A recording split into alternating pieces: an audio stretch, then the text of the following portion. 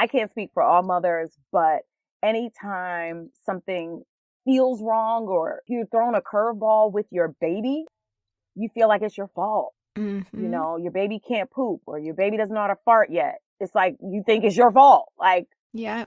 yeah, you compound all of that with the anxiety, with the sleepless Mm-hmm. nights.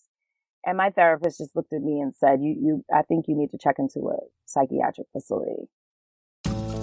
Today we're talking parenthood with no filter. No shoulds, no judgment, no perfect Instagram pictures of a glowing mom and an angelic baby.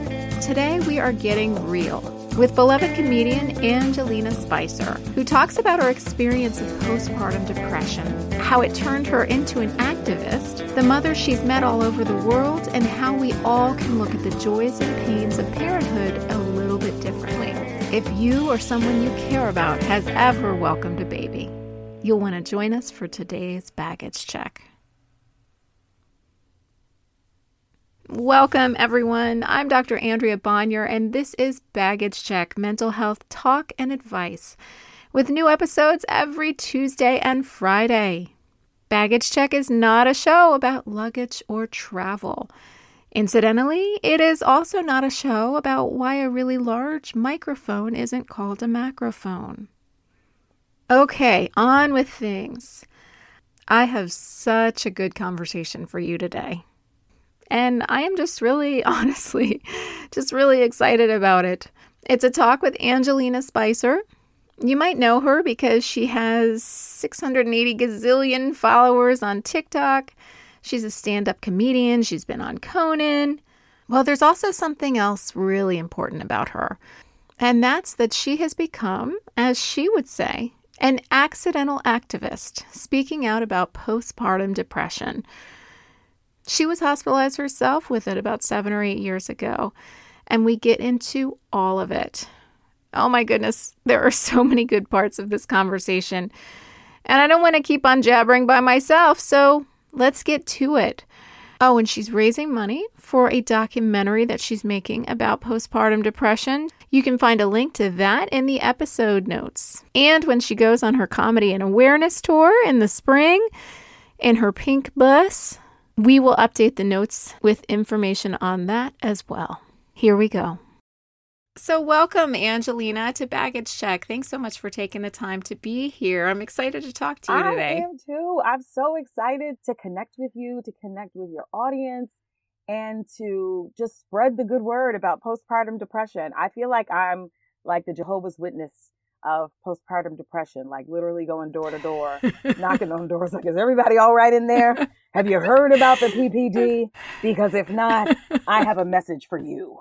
So I'm always thrilled to join and to join the conversation. I always feel super blessed is an understatement, but I feel really fortunate to have had this horrific experience, but then to have found a way to connect with so many people and validate my own experience and to be there to support men, women, families, you know, during their own challenges. So thank you for having me. Yes, well, spreading the word is something that you are doing so well.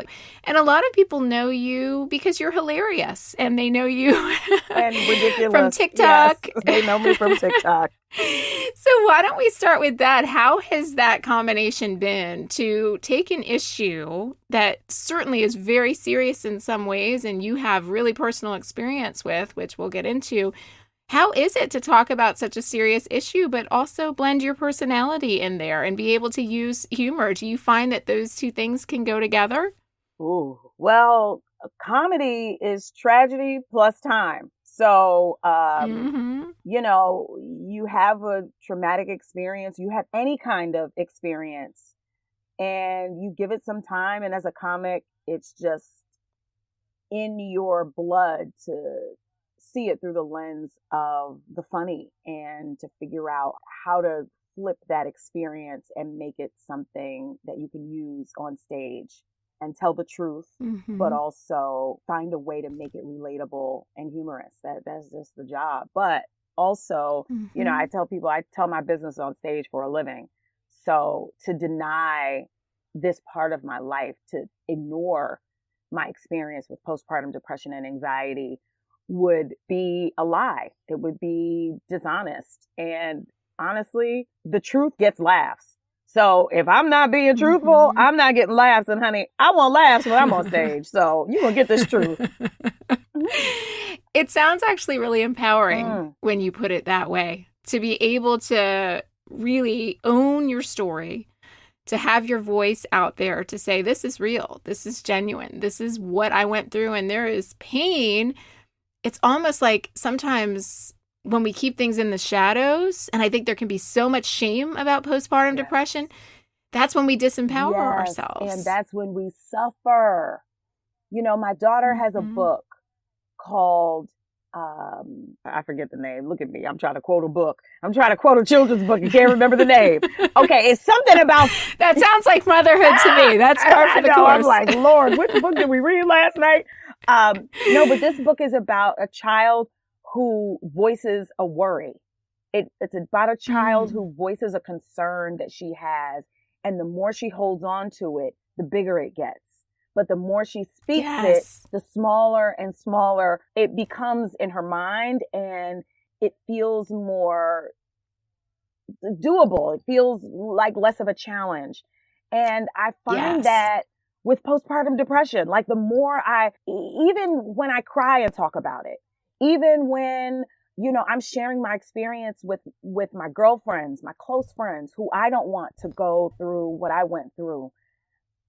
And I might scare them a little bit. But even in that, it's like the more I talk about it, the more I share with other women, they share with me, people come to me and share. I feel like it becomes a little bit smaller.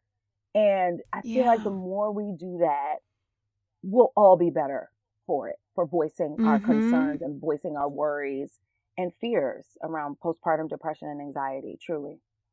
And that's how we help each other to destigmatize it and to break the silence. Yeah, but you know, and people say like help each other, but we all know from COVID, not everyone is committed to helping each other, you know, with masking, with vaccines, with, you know, like everyone is not committed to that. But we should all be committed to ourselves to lessen the burden of worry and fear.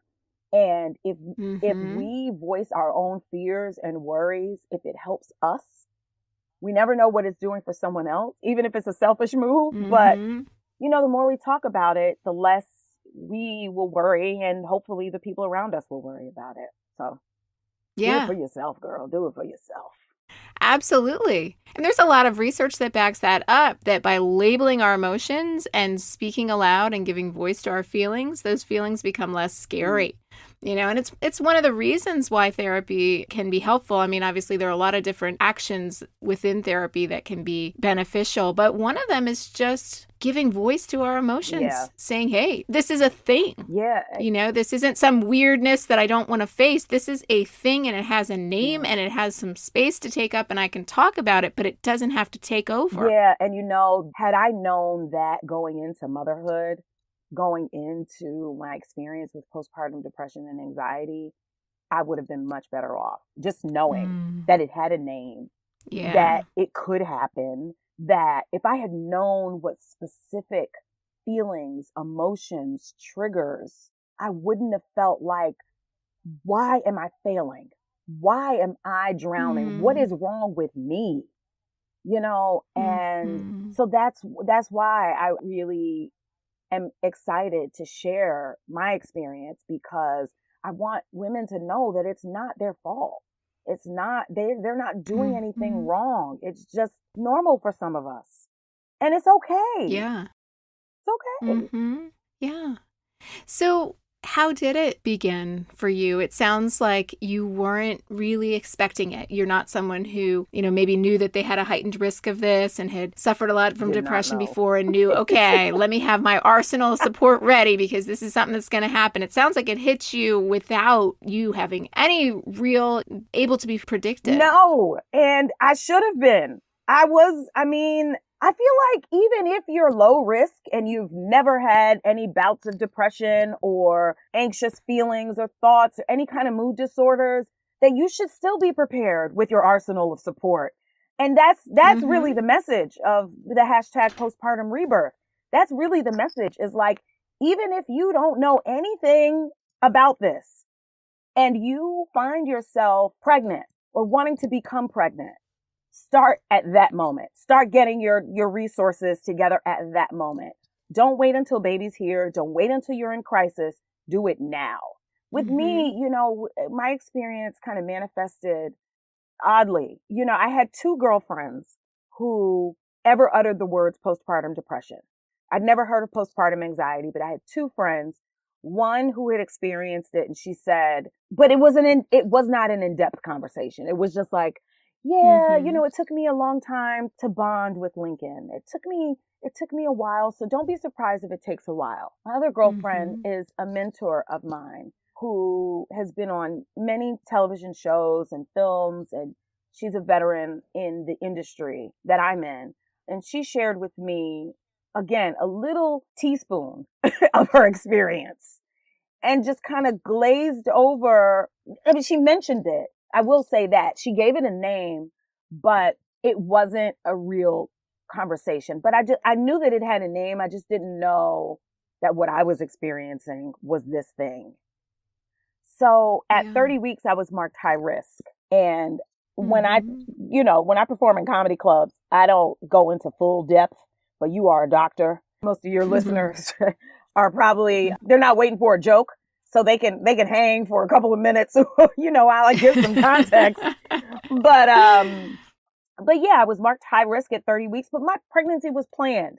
I start there because I'm married, I'm educated, I'm in a stable relationship, we're homeowners. Like, I'm not circumstantially high risk for postpartum depression or anxiety. And I'm a planner. So in my mind, I did everything right. My husband and I, we traveled all over the world before we had a kid. We got married. I realized that, okay, it's been 6 years. So I actually like him. I still love him. Like, I'm not a flight risk. So we can go ahead and do this, right? And we got pregnant right away. And it was shocking, but it was amazing because it was what we wanted, and what we planned for. And I felt like I had chosen the person that I wanted to share this experience with. And he felt the same. So everything was fine. I eat well. I work out. I was running 3 miles a day. I was like very active and healthy and still working, still doing stand-up, still booking television shows. I mean, I did Conan probably 4 times while I was pregnant before I started showing. I was working on the American Music Awards 3 years in a row. Like, breastfeeding, not breastfeeding, breast pumping, pumping my breast backstage in between acts. But I'm also very high functioning, clearly. And I didn't know that that's also a risk from postpartum depression and anxiety. So yeah, at 30 weeks, I was marked high risk because my daughter was growth restricted. I did not understand or fully grasp what that meant at the moment. And I did not feel like the doctor who diagnosed me with IUGR explained it fully. And he told me in these exact words, if you don't come into the office twice a week for the next 8 weeks so that we can monitor you, your daughter might die in utero. Oh my And then he left the room. And I was like, okay, so what do I do with that? So I'm left to Google and figure out, like, okay, what does this mean? How many babies actually die in utero when they're growth restricted? And why am I growth restricted? And then I went back to my regular OBGYN for my first non-stress test, or NST. They are the opposite of non-stress tests. They are very freaking stressful. Oh, goodness. And my doctor told me that it was because I wasn't eating enough calories. And I was like, okay, so calories it is. And I was like stuffing my face with all kinds of junk that I normally would not eat. But I was really committed to keeping my daughter inside and keeping her healthy and strong. And I wasn't even thinking about myself. And that was the thing. At 30 weeks, the focus shifted from this experience that I'm having with my husband and my new child to, I got to keep her alive. And that was a turning Yeah. point for me because I didn't realize that I was experiencing anxiety during that time, those 8 weeks. And I didn't know. I was just like, it's scary. You think your baby's going to die. You think, every time you go in twice a week for these Yeah. NSTs, you think you're afraid you won't hear a heartbeat. Mm-hmm. And, It's and meanwhile, no one's excruciating. asking like, hey, are you okay? Oh, did you eat? Did you da da da? What are you doing for the baby? What are you doing to make sure that Right. you are healthy enough to carry her to full term? So, anyhow, I worked really hard to keep her in utero. It worked. We delivered at 38 weeks, 5 days. I will never forget. But I was induced, not with Mm. Pitocin, because one piece of advice that my girlfriends did share with me was not to get the Pitocin. I'm not a medical professional. Mm. So, advice coming from an accidental activist and comedian, baggage check listeners. But my friends Mm. told me, do not get the Pitocin because it will likely end up in a cesarean section. Your labor will not progress. That was the Mm-hmm. advice I got, right? Yeah, I know. I've heard that plenty as I well. had to, I am not an obstetrician, to be clear. like, I'm another kind of doctor. But Right. I certainly know a lot of folks Yeah. who've had that experience. And so I'm not surprised to have Right. heard that And I again. shared that Yeah. with my OBGYN, and she was like, "Oh no. Like, no, you want to know that your labor is progressing. You want to know that you're in active labor. Pitocin is not bad." But I still didn't want to do the Pitocin, and I didn't do the Pitocin because I was like, my girlfriend said, and 5 of them Mm-hmm. who did the Pitocin, who didn't listen, had C-sections, unwanted C-sections. So I was like, Mm. that's my line. So luckily Mm-hmm. I didn't have to. I delivered at 38 weeks, 5 days. My daughter's heart rate kept dropping during labor, and we were afraid that her heart rate was going to stop. And that was Mm. traumatic for me because during each push, I had to shift my legs from the right to the left so that her heart could continue to beat. And it was traumatic for me. It was very high stakes and really scary. Mm-hmm. So but we did it. And there's a photo of me that I'm going to share in our documentary of when they first laid her on me. And when they first put her on my chest, I Mm-hmm. looked like I had seen a Klansman burning a cross in my Mm. face with a shotgun God. pointed directly Uh, at the middle of my head. uh, you had been through so much at that But I point. didn't know that it was building. I didn't know that it was, I didn't know. I didn't know. And nor did I know that that was just the birth. Now you got a mom. Yeah. Now you have to like function on no sleep. Now you have to try to waddle Mm-hmm. up the stairs with your broken vagina and your depends.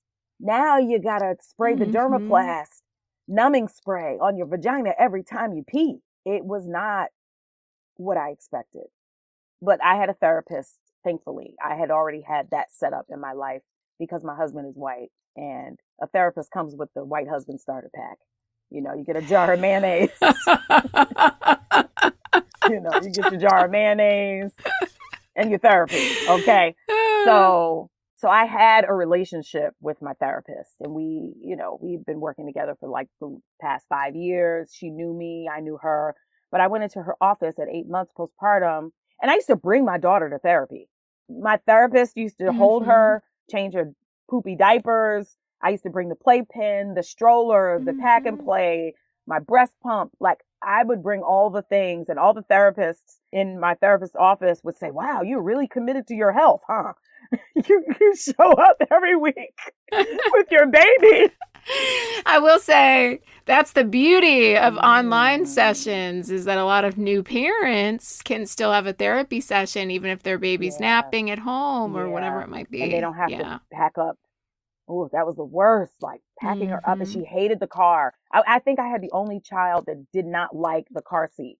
So she would Yeah. scream Oh, Bloody Mary. Yep. And then you feel like something's wrong with you. My son was the same way. And I was like, this is what people do supposedly to get their babies to sleep. Whereas my son is acting like there's an axe murderer in the back seat every time we ride in the car. Like, what's wrong with me? Like, what did I do wrong? Exactly. And that's the guilt of that comes with being a parent. I know that that's the guilt that for me came with being a mother. And I can't speak for all mothers, but anytime something feels wrong or you're thrown a curveball with your baby, you feel like it's your fault. Mm-hmm. You know, your baby can't poop or your baby doesn't know how to fart yet. It's like you think it's your fault. Like, yeah, you compound all of that with the anxiety, with the sleepless nights. And my therapist just looked at me and said, I think you need to check into a psychiatric facility. And I felt relieved. I felt like, oh, there's somewhere that I can actually go. And I'll never forget Dr. Olson. The only thing I was worried about was my meter for my car. And she was like, Angelina, is that the only thing you're worried about? I was like, Dr. Olson, but my meter, like, I can go. I want to go. I want to go right now. I said, can you call and make sure that they have a bed for me? She said, absolutely. She called right there, made sure that they had a bed for me. And I said, I can't bring myself to call my husband. Will you call him for me? She called him for me. Yeah. I said, can you call my mom? I can't, because I knew that in that moment, had I called them, I would have been more worried about them than me. Yeah. So she took that burden from me. And Dr. Olson she called my family, and then she walked downstairs I was so shaken up by like, oh my God, she said I should go to a hospital. I just agreed. I felt like I was like about to go to like an intervention, like someone had like, Angelina, it's time for you to stop using heroin and you must go to, you know, a Sandy Hook. Not Sandy Hook. You must go to like some resort or whatever, some place way out. Yes. And I had just agreed and I'm like, but wait a minute, I got things to do. But I was like, no, I don't have anything to do besides put money in this meter and take my black butt to the psychiatric facility. And that's exactly what I did. So, and I was there for 10 days. And it was a wild experience. Wild in that I was the only Black woman there. I was the only mother there. And that they checked on me every 15 minutes because apparently I was on suicide watch. And I was like, wait, I don't want to hurt myself. Besides, there's nothing in here in this room that can hurt me because the bed doesn't move, the windows don't open, the shower curtain, like everything's nailed to the ground. So why are you in here? I came here for sleep, you know, like I came here to get some Z's and you keep showing up in my face every 15 minutes. But once I figured out how to sleep through those and tapped into the right therapy, it felt like vacation. And it seems like, you know, despite you feeling confident that you wouldn't try to hurt yourself, it seems like there was obviously that concern, perhaps for good reason, depending on how your therapist had started the admissions process, or even the fact that you needed to be admitted in the first place. You know, things must have gotten really dark. You know, I'm imagining. Yeah, it's funny you say that because, you know, I share this story so many times and it's so complex that every time I share, there's like I discover new feelings that I had in those moments. You know, I just remember feeling like I wanted to run away. I didn't want to be connected to this new life in any way. So I wasn't thinking of hurting anyone. I just wanted to go.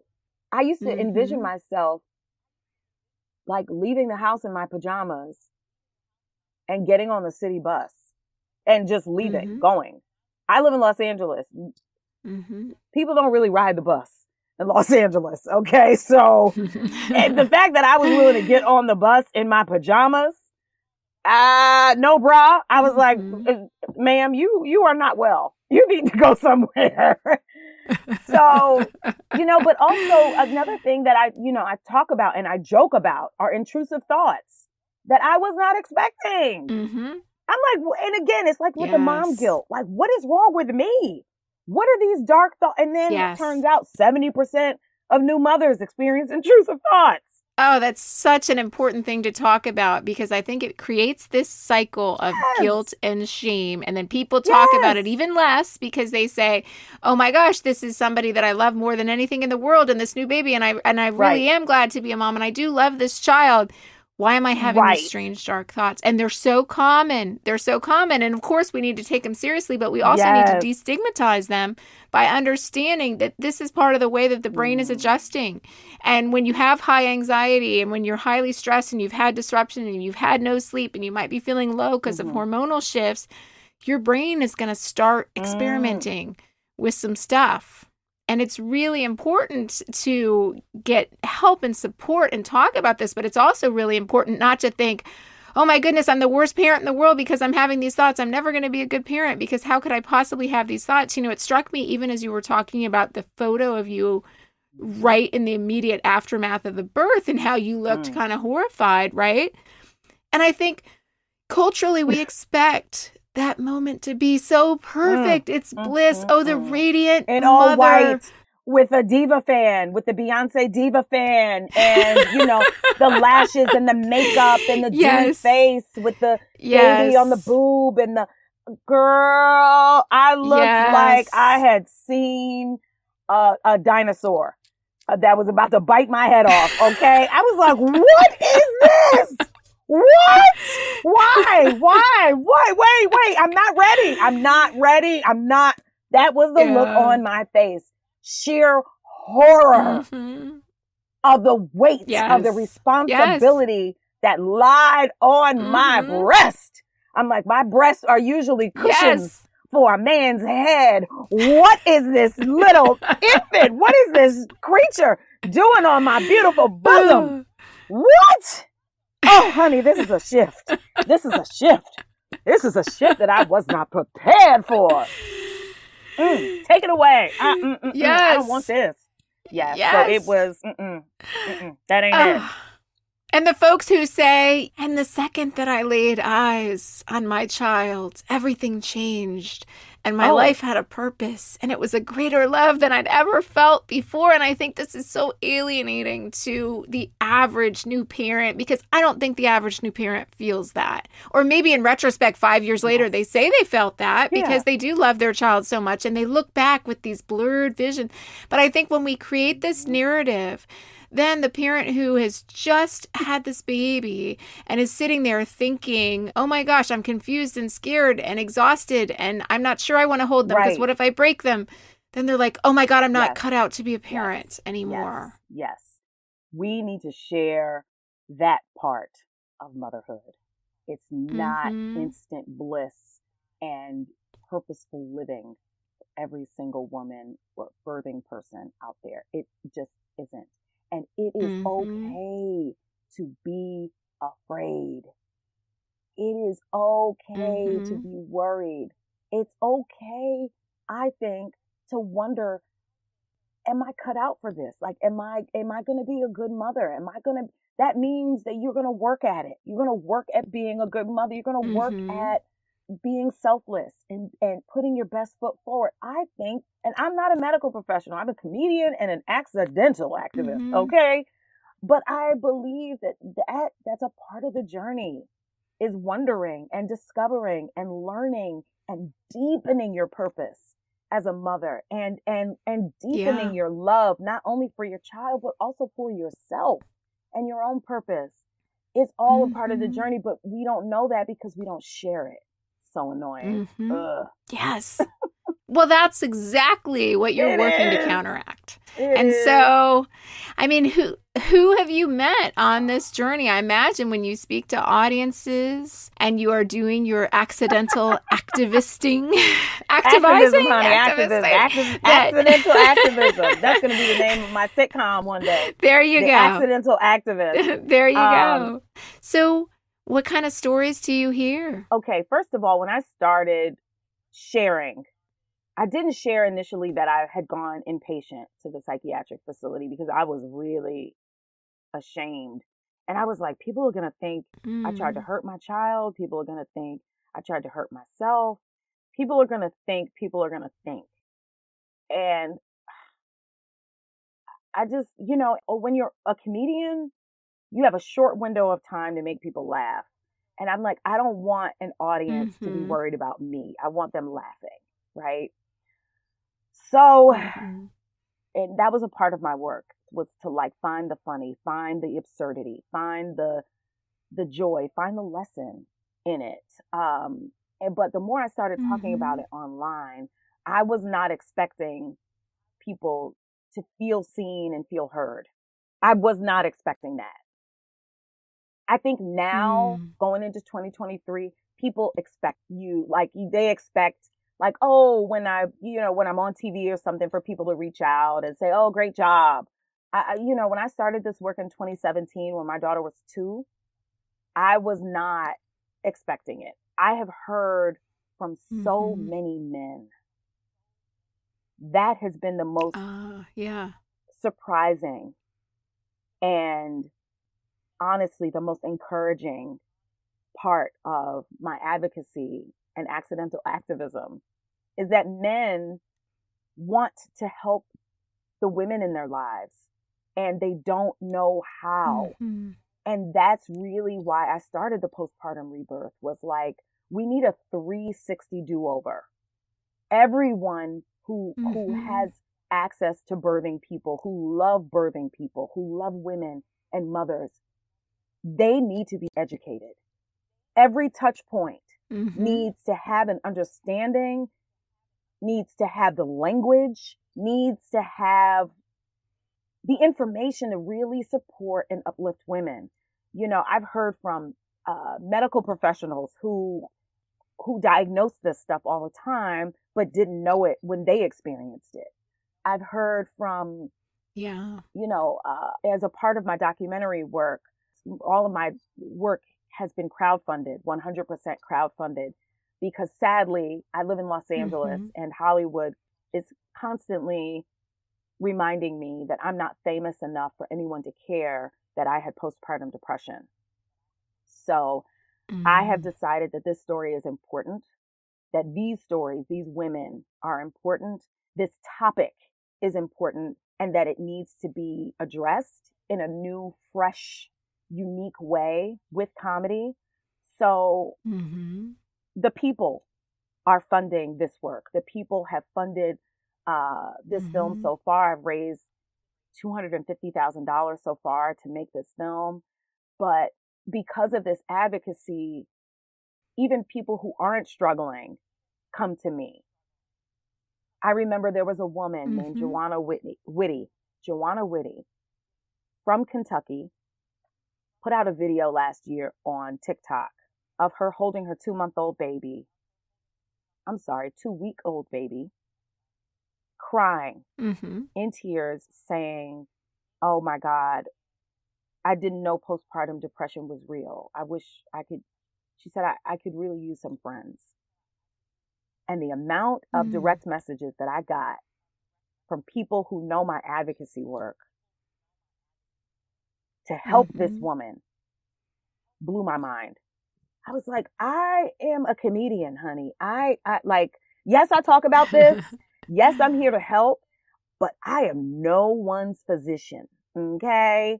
Not only am I not a Mm-hmm. physician, I'm not an expert in this field. I experienced Mm-hmm. this. I'm an advocate. Girl, I've helped so many people check into psych wards. People that I don't know who had messaged me and said, wow, you went to a Mm-hmm. psych ward. What was it like? Who watched your kids? How did you get a bed? And I've said, listen, where are you? Let me Mm-hmm. pick up the phone. I will call. I'll help. I've never met these people, but Mm-hmm. I know that having Mm-hmm. my therapist call for me and make sure that everything was set, she removed all the Yeah. barriers. That was the gateway to me getting help. So when people saw Joanna's video on Mm-hmm. TikTok and over 150 people direct messaged me this video and asked me to help her, I Oh my knew, goodness. I knew that I needed to do something. I didn't know what, but I knew that if I were in her position, and I was, but if I had gone to TikTok to make a Mm-hmm. video asking for friends while holding my 2-month-old baby with tears in my eyes, that I was on the brink of devastation. So I Yeah. went to Facebook. I went to the same people that encouraged Mm-hmm. me to help her. And I asked them for $5. Mm-hmm. And within an hour, I had enough money Mm-hmm. to travel to Kentucky to visit this woman. Oh And my I goodness, visited that's her. amazing. Um, I cleaned her house. I held her baby. I gave her husband a break. I gave her a break. I talked to her older kids about what their mom was experiencing. I kicked everybody out of the house and I had a one-on-one with her, just survivor to survivor. And I connected her with the Achilles Joy Foundation, and they covered Mm. 6 weeks of her therapy. I found a specialist, a Oh, perinatal mood and good. anxiety disorder specialist in Kentucky, and connected her to care. And this physician, Mm. this therapist made herself available within 2 days to treat her.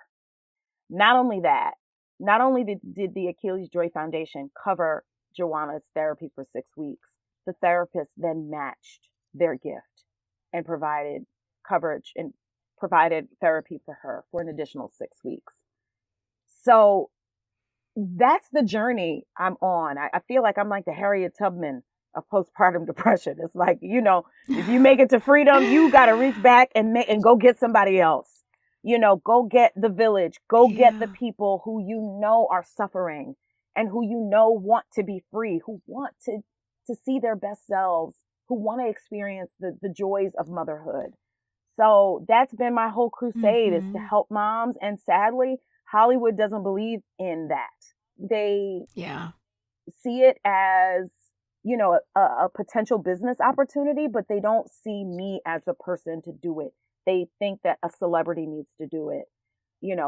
I remember a producer telling me, like, Angelina, honestly, no one cares that you had postpartum depression. Like, if we wanted to do a film about postpartum Mm. depression, we would go ask Gwyneth Paltrow, a white woman. And that's what we're That's up what we're up against. against. It's like, Yeah. how does this conversation become normal?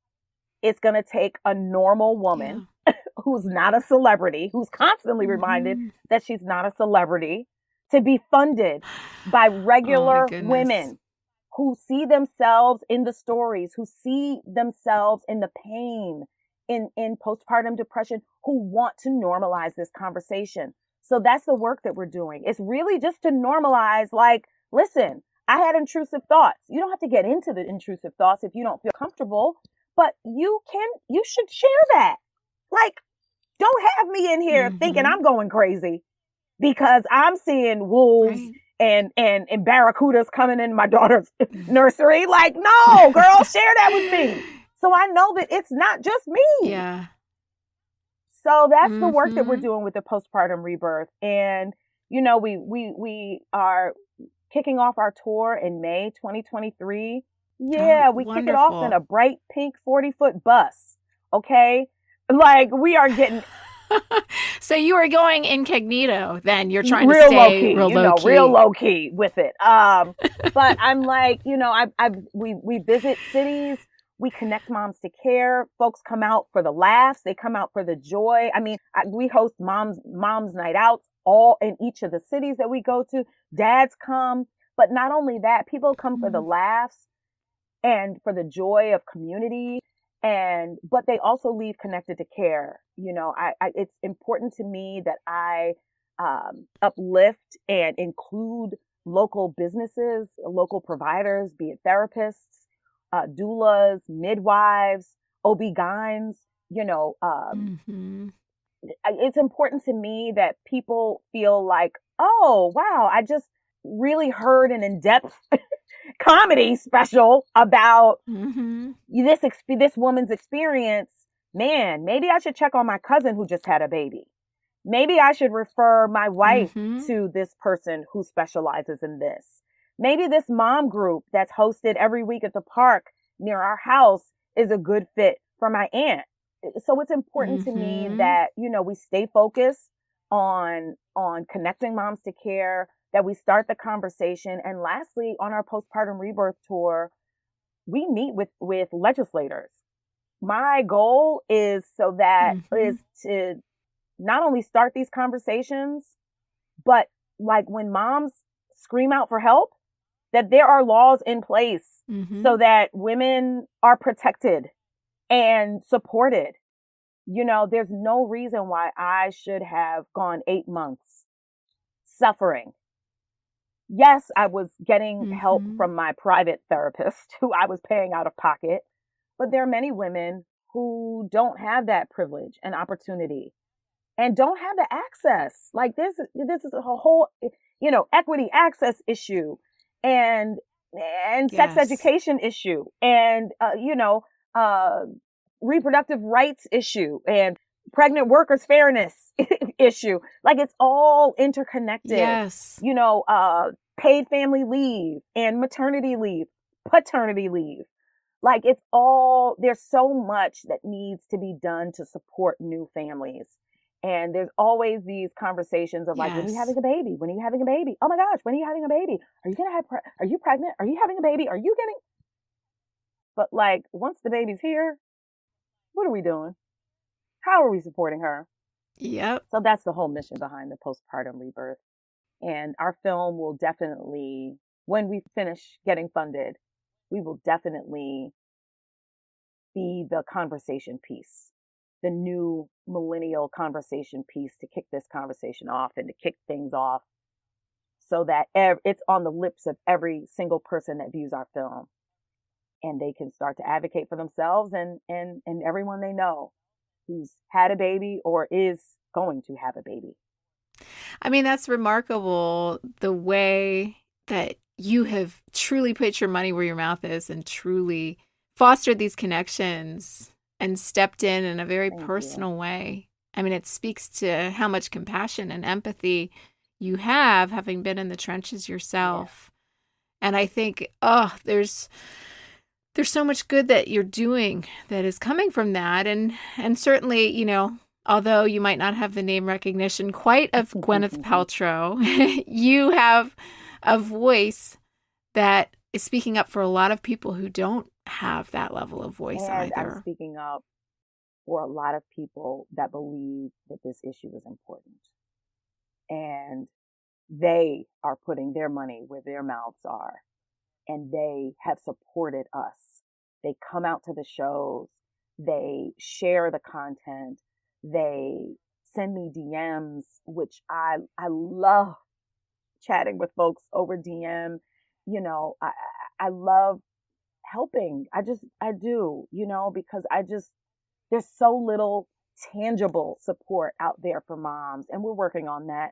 But there's so little tangible support and education that if, women or families feel more comfortable coming to me, a comedian, Mm-hmm. then absolutely I will step up and help. Who am I to say no or to turn a blind eye to it? Like, I really struggled.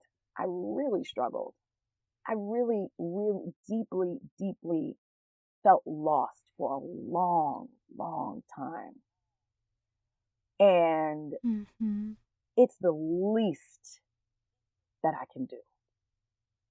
It's the least that I can do. I just feel so strongly that if, a grandmother reaches out to me and shares that she had postpartum depression and anxiety 45 years ago, that I can listen and I can engage with her. It's the least, truly, it's the least that I can do.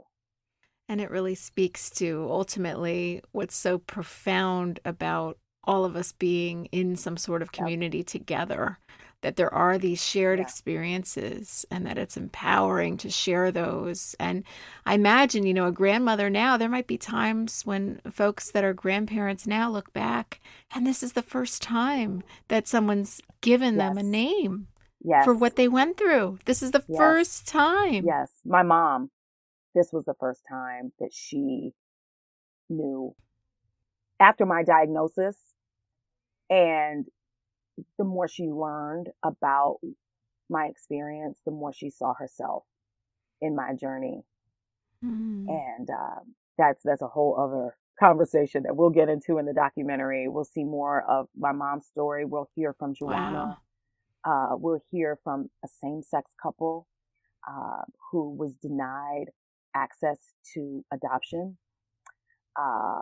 and found a donor and were able to have a baby themselves and carry themselves, and their experience with postpartum depression and what that's like as being two women in the relationship, and how, you know, the partner felt helpless and wanting to support, but not being able to breastfeed because she didn't have the milk. And, you know, I even traveled to Israel this summer, and I met with lawmakers in Israel. I met with 2 parliament members who are just badass women supporting and uplifting legislation to really help moms all over the country in Israel.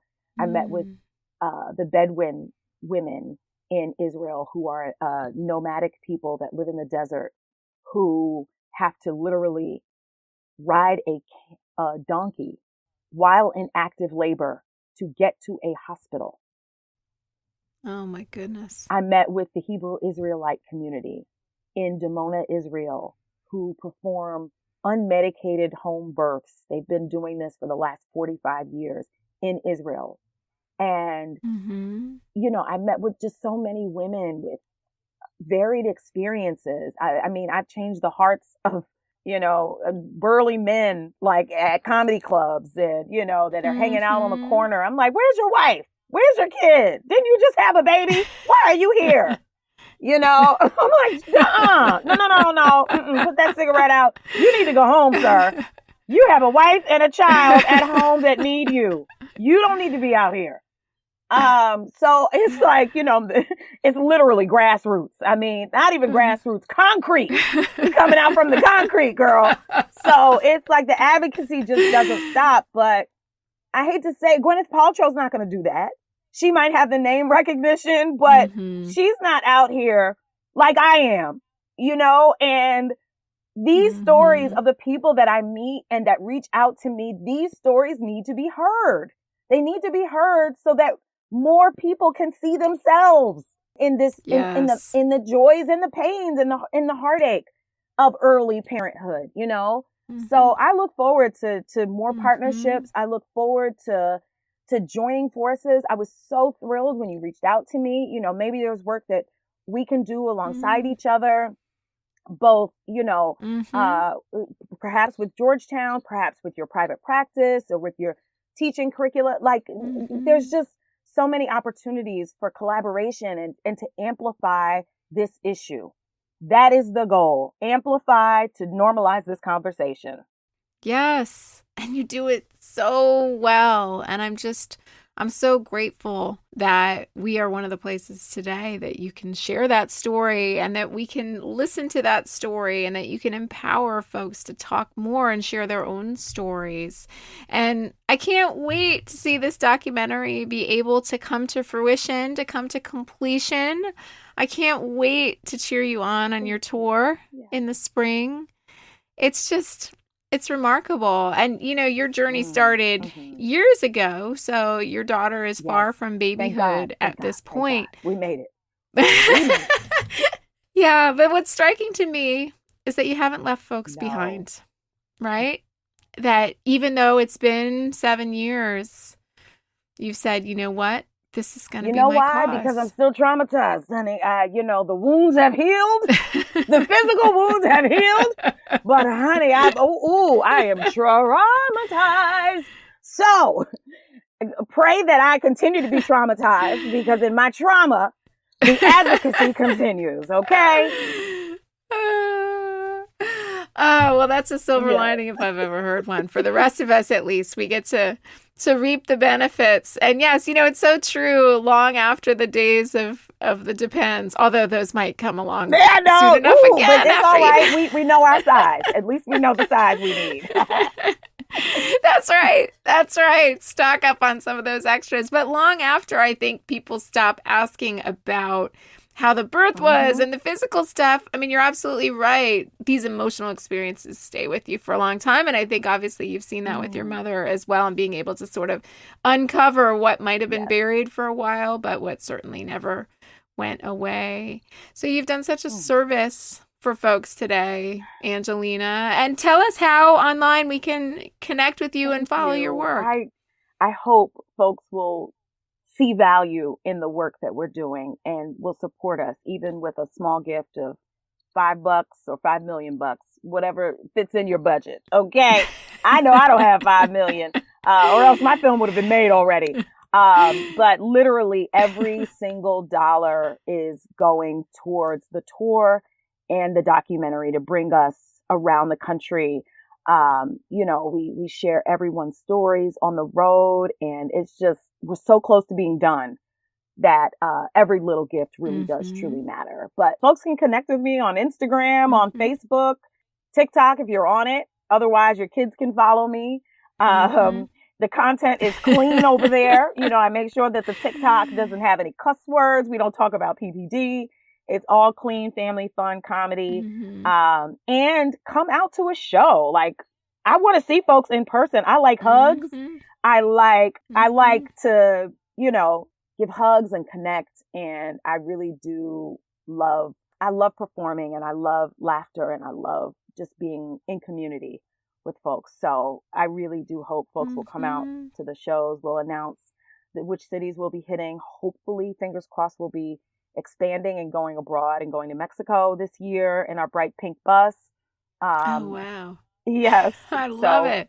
More to come. And I'm thrilled that there's more to come and more people to help. Oh, that's amazing. And it all comes full circle with that sense of community, because comedy and tragedy, as you said, are interrelated, and it all comes full circle with you being able to connect people and give people a space and a home, whether in the audience at your shows laughing their heads off or being able to tell their story with you. So thank you so much for sharing your story today. And we can't wait to see everything come to fruition. Thank you. Now let's pray. Okay. No. This